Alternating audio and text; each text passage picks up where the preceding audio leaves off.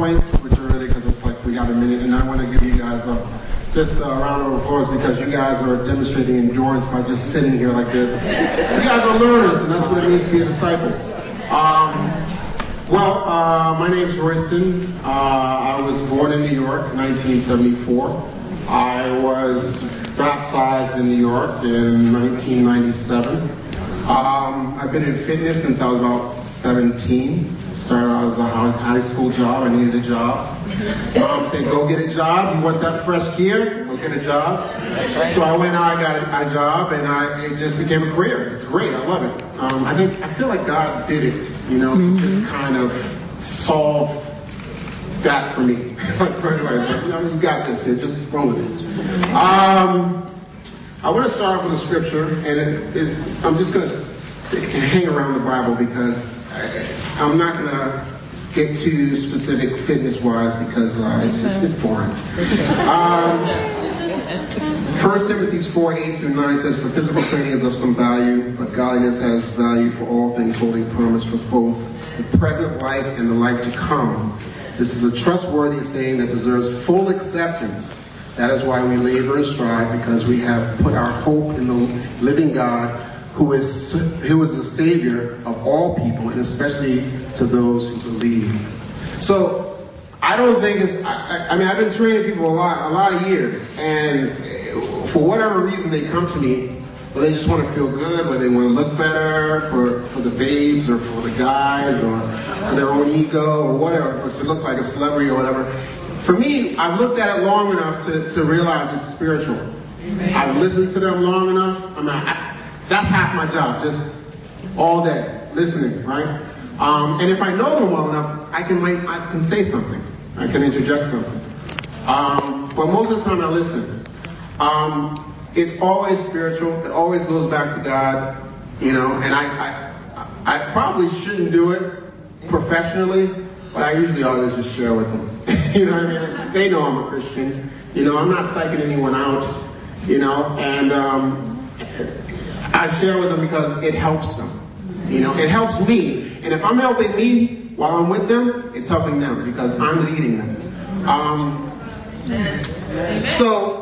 The point of what my lesson, or whatever you want to call it, is entitled is we're vessels of the Holy Spirit. Amen. That's what we are. We're vessels. We're talking about the body. We're talking about health.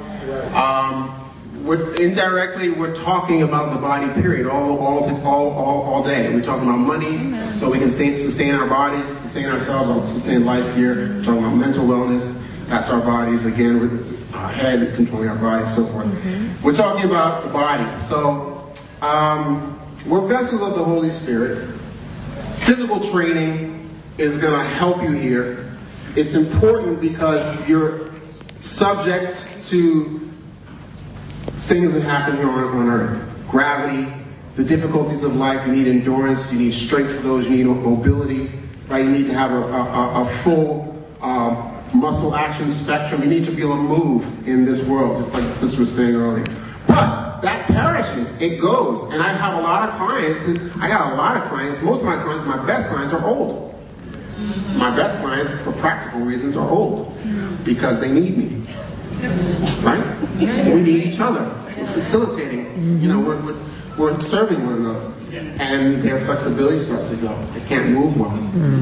They start to not be able to move well. So, that mobility is so important. Just to be able to move. And the sister hit it nail on the head. Move. You hear people talk about the Spirit moving. Right? That's important. Right?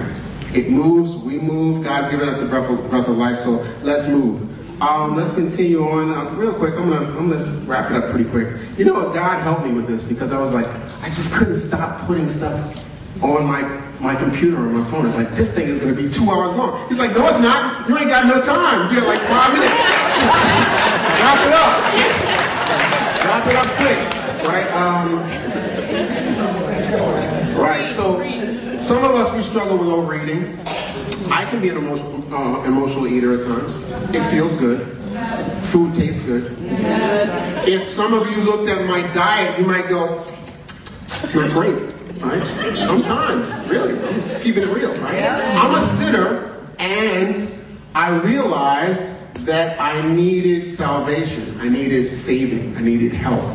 Right? That's what it was all about. So it makes my job a lot easier when people come to me. Right? So sometimes I will overeat. Sometimes I eat things I shouldn't eat. Right? But I remember God helps me to lighten the load. Sometimes fast. Right? Don't eat. Sometimes look at what's going on in my body and go, you know what?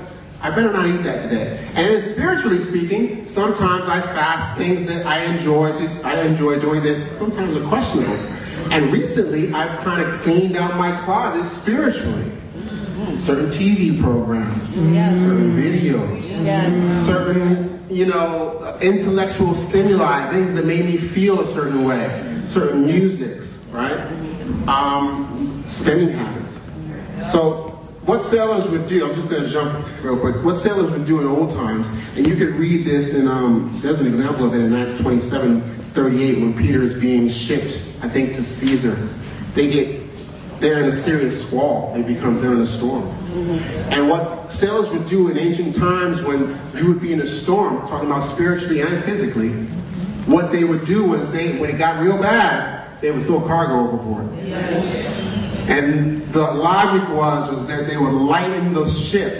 They would lighten the load, right? Because you got more weight, you got more water displacement, you got big waves. Like the brother was saying, you're taking on water, right? You're more likely to go down. Lighten the load. Throw all those things overboard. It's getting bad out here. Right? If you're looking at the world, we're all looking at the world politically, through the news, whatever. We can't not look at it, especially now on social media. It's getting bad. We need to make sure we lighten the load. We get close to God. Can't be fooling around that much. We're saved, but we're still on earth, right? Let's make sure that we're, being careful. Let's treat God's vessel. This is not ours. It's on loan, right? Right? We're in here. God has given us the Holy Spirit. Let's treat it with respect, right? Right? He's entrusted us with something that's precious, that's eternal. It's eternal. So if it's inside this vessel, right? If you look up the definition of vessel, it's a boat, it's a ship, or it's a person that's been entrusted with something that's non-material, right? And that's us. We've been entrusted with something that's spiritual. So let's be careful. Let's treat it with respect. And the grace that it deserves, and let's glorify God that way. I'm gonna wrap it up. But I want to share a scripture before I wrap it up, just to encourage you guys. In 1 Thessalonians 5:16-24, it says, "Rejoice always, pray continually, give thanks in all circumstances, for this is God's will for you in Christ Jesus. Do not quench the Spirit. Do not treat prophecy with contempt, but test them all. Hold on to what is good. Reject every kind of evil. May God himself, the God of peace, sanctify you through and through. May your whole spirit, soul, and body be kept blameless at the coming of our Lord Jesus Christ. The one who calls you is faithful, and he will do it." Amen.